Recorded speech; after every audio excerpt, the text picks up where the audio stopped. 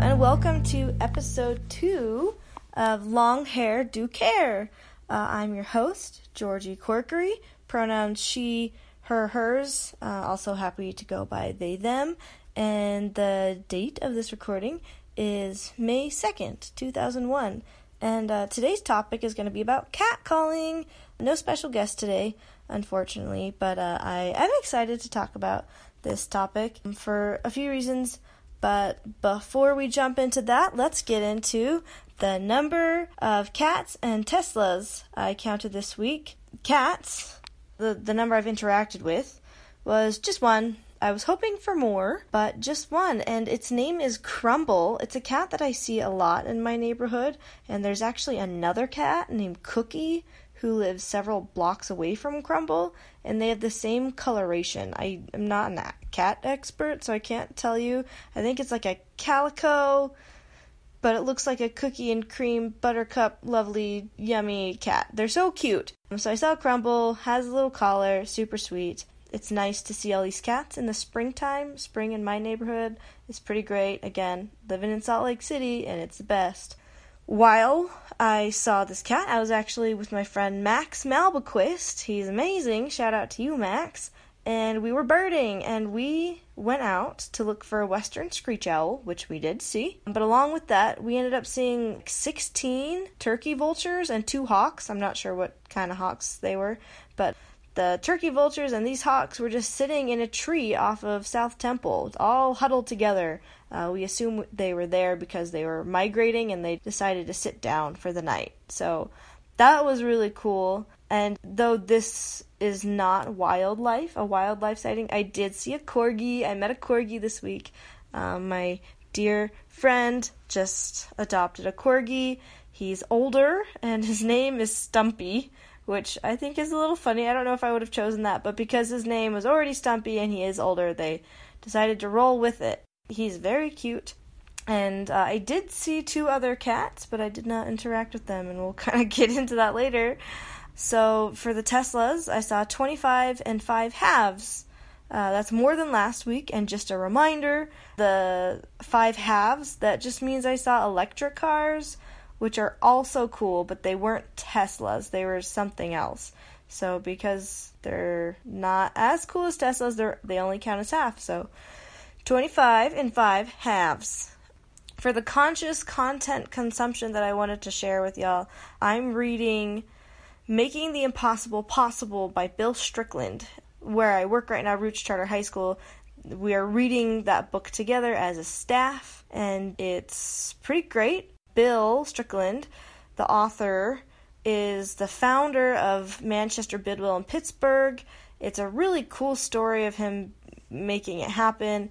At times, Bill seems a little too optimistic, if you ask me, but overall, he's a really great character who shares just an incredible story, and the quote from that book that I do want to share is, it's just 2 words, suspend disbelief.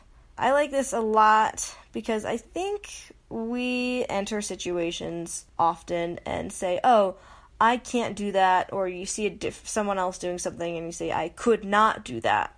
And I think we should absolutely suspend disbelief in those scenarios because we can do so much more than we give ourselves credit for most of the time. And then also when it comes to science and when it comes to the systems that we are in, whether that's the food system or policies, it's like, oh, we can really change things even if you feel like you voting doesn't have an impact. Suspend that disbelief, and if you want to do something, I would say go for it.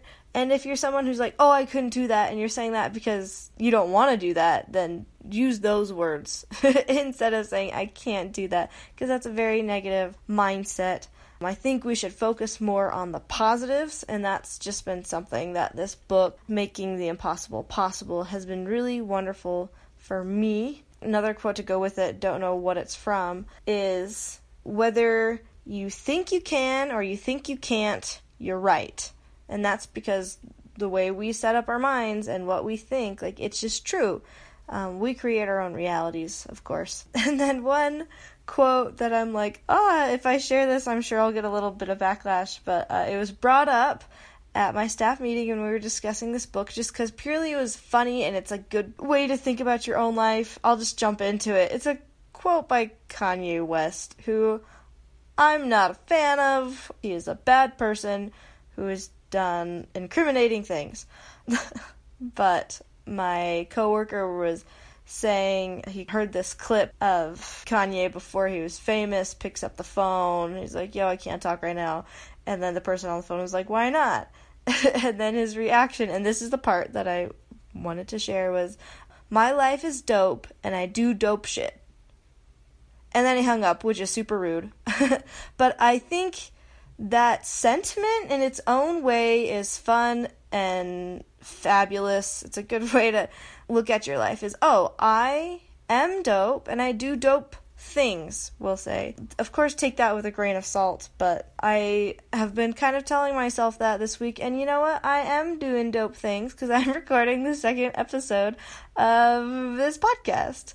So, that's my content consumption. Let's jump into the topic, which is catcalling.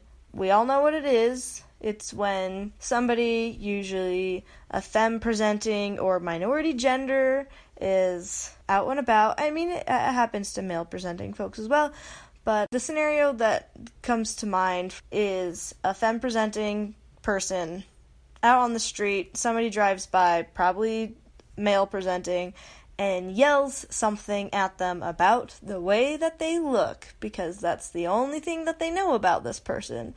Whether it's like, hey, nice ass, or nice tits, or whatever it is. And it can be alarming. And I have heard some women, whether they're older or younger, say that they like being catcalled. But personally, I do not. And I know a lot of people that do not like catcalling. Part of that is, here's another quote for you. Men are afraid women are going to laugh at them. And women are afraid men are going to kill them. That quote, of course, is a little binary and a little severe. That's worst case scenario, that someone wants to kill another human being. But it's true, you know, like there's a lot of actual fear for your life that femme-presenting folks or folks of minority genders experience, and then men, especially men who identify as hetero and white and fully able-bodied, they are just like, oh, I'm afraid someone's going to laugh at me and not take me seriously. And it's, I think for almost anybody of a minority gender or race, constantly are not taken seriously, and what we fear most is being actually physically harmed. So when you catcall, it can be really scary. I run a lot. I run in the neighborhoods. I do trail runs. But when I'm like running through the neighborhoods and someone yells at me, sup cutie, or hey babe, or nice ass, it's alarming, because it's like, oh man, if you have the ability to disrespect me and only comment on my body, and that's the only thing that you're focusing on, what else are you capable of? And then of course there's a part of you that's like, well, if I ignore them, that's probably the easiest thing to do, and if I react, what are they gonna do if I react? If I'm like, screw off, bozo. I don't know if I'd say that in the heat of the moment, bozo, but if you said that, and if they get angry, then what? Because you don't ever want to escalate the situation. So now is the point of the podcast that I reveal that I'm a huge hypocrite, because I do literally catcall all the time. Going back to the amount of cats that I saw this week, I saw 3 cats, and I only interacted with one. And when I have walked down the streets and I see a cat, I'm like, oh, hi, kitty, kitty, kitty, kitty, kitty, meow, meow, meow. My dad does all these calls, and I, growing up, heard them, and then they just come out of my mouth, and I call for these cats, and I can see them and look up at me, and they're like, oh shit, someone is disturbing my nap, or my sit, or my staring at bird hour, whatever the cats are doing, and then suddenly they get scared, and you can kind of see it. They like open their eyes, and their head kind of goes sideways a little bit, and then they're prepared to run, and I'm at some point like, oh, well, maybe if I get closer and I talk in a really high voice, they know that I'm kind, and I just want to touch them because they're so cute. And what if that's I mean, I believe that's probably how men feel to some degree about seeing attractive femme-presenting people on the street. They're like, oh, I just want to approach them. I just want to talk to them. I just want to pet them. They're so cute. And so, I just want to say to all my feline listeners, I'm sorry for my actions in the past of not taking the hint when I first see you and you clearly look distraught because I'm approaching you. In the future, I will do better. All cats deserve their space, a safe space, as do all humans. That is my topic for today's catcalling. And then before I go, I wanted to talk about this self-defense class that I have been taking, just in light of, catcalling and then maybe feeling unsafe. I started taking this self-defense class because of my roommate Molly, my old roommate Molly. She's not my roommate anymore, but she's dope. Molly Scoville, I love you. And then her partner, Stefan, he was my friend first, also a great friend. I love him. They're incredible. They do kung fu at I'm going to butcher this name, so I'm so sorry. It's Sil Lum Kung Fu Kwun. And a Kwun is like a kung fu studio, but they say Kwun. And the class is called Women's Dynamic Defense. Again, at the Sil Lum Kung Fu Kwun. And it's on 3370 South State Street, Salt Lake City, Utah. The class costs $50. It's a 3-part class, and it's pretty cool. It's hands-on, interactive. If you're interested in this class, again, it's $50. It's in Salt Lake City. You can find them on Facebook at Sil Lum Kung Fu Kwun. And then if you want to email them, silumkungfuinstructors@gmail.com. So that's SILLUMKUNGFU instructors@gmail.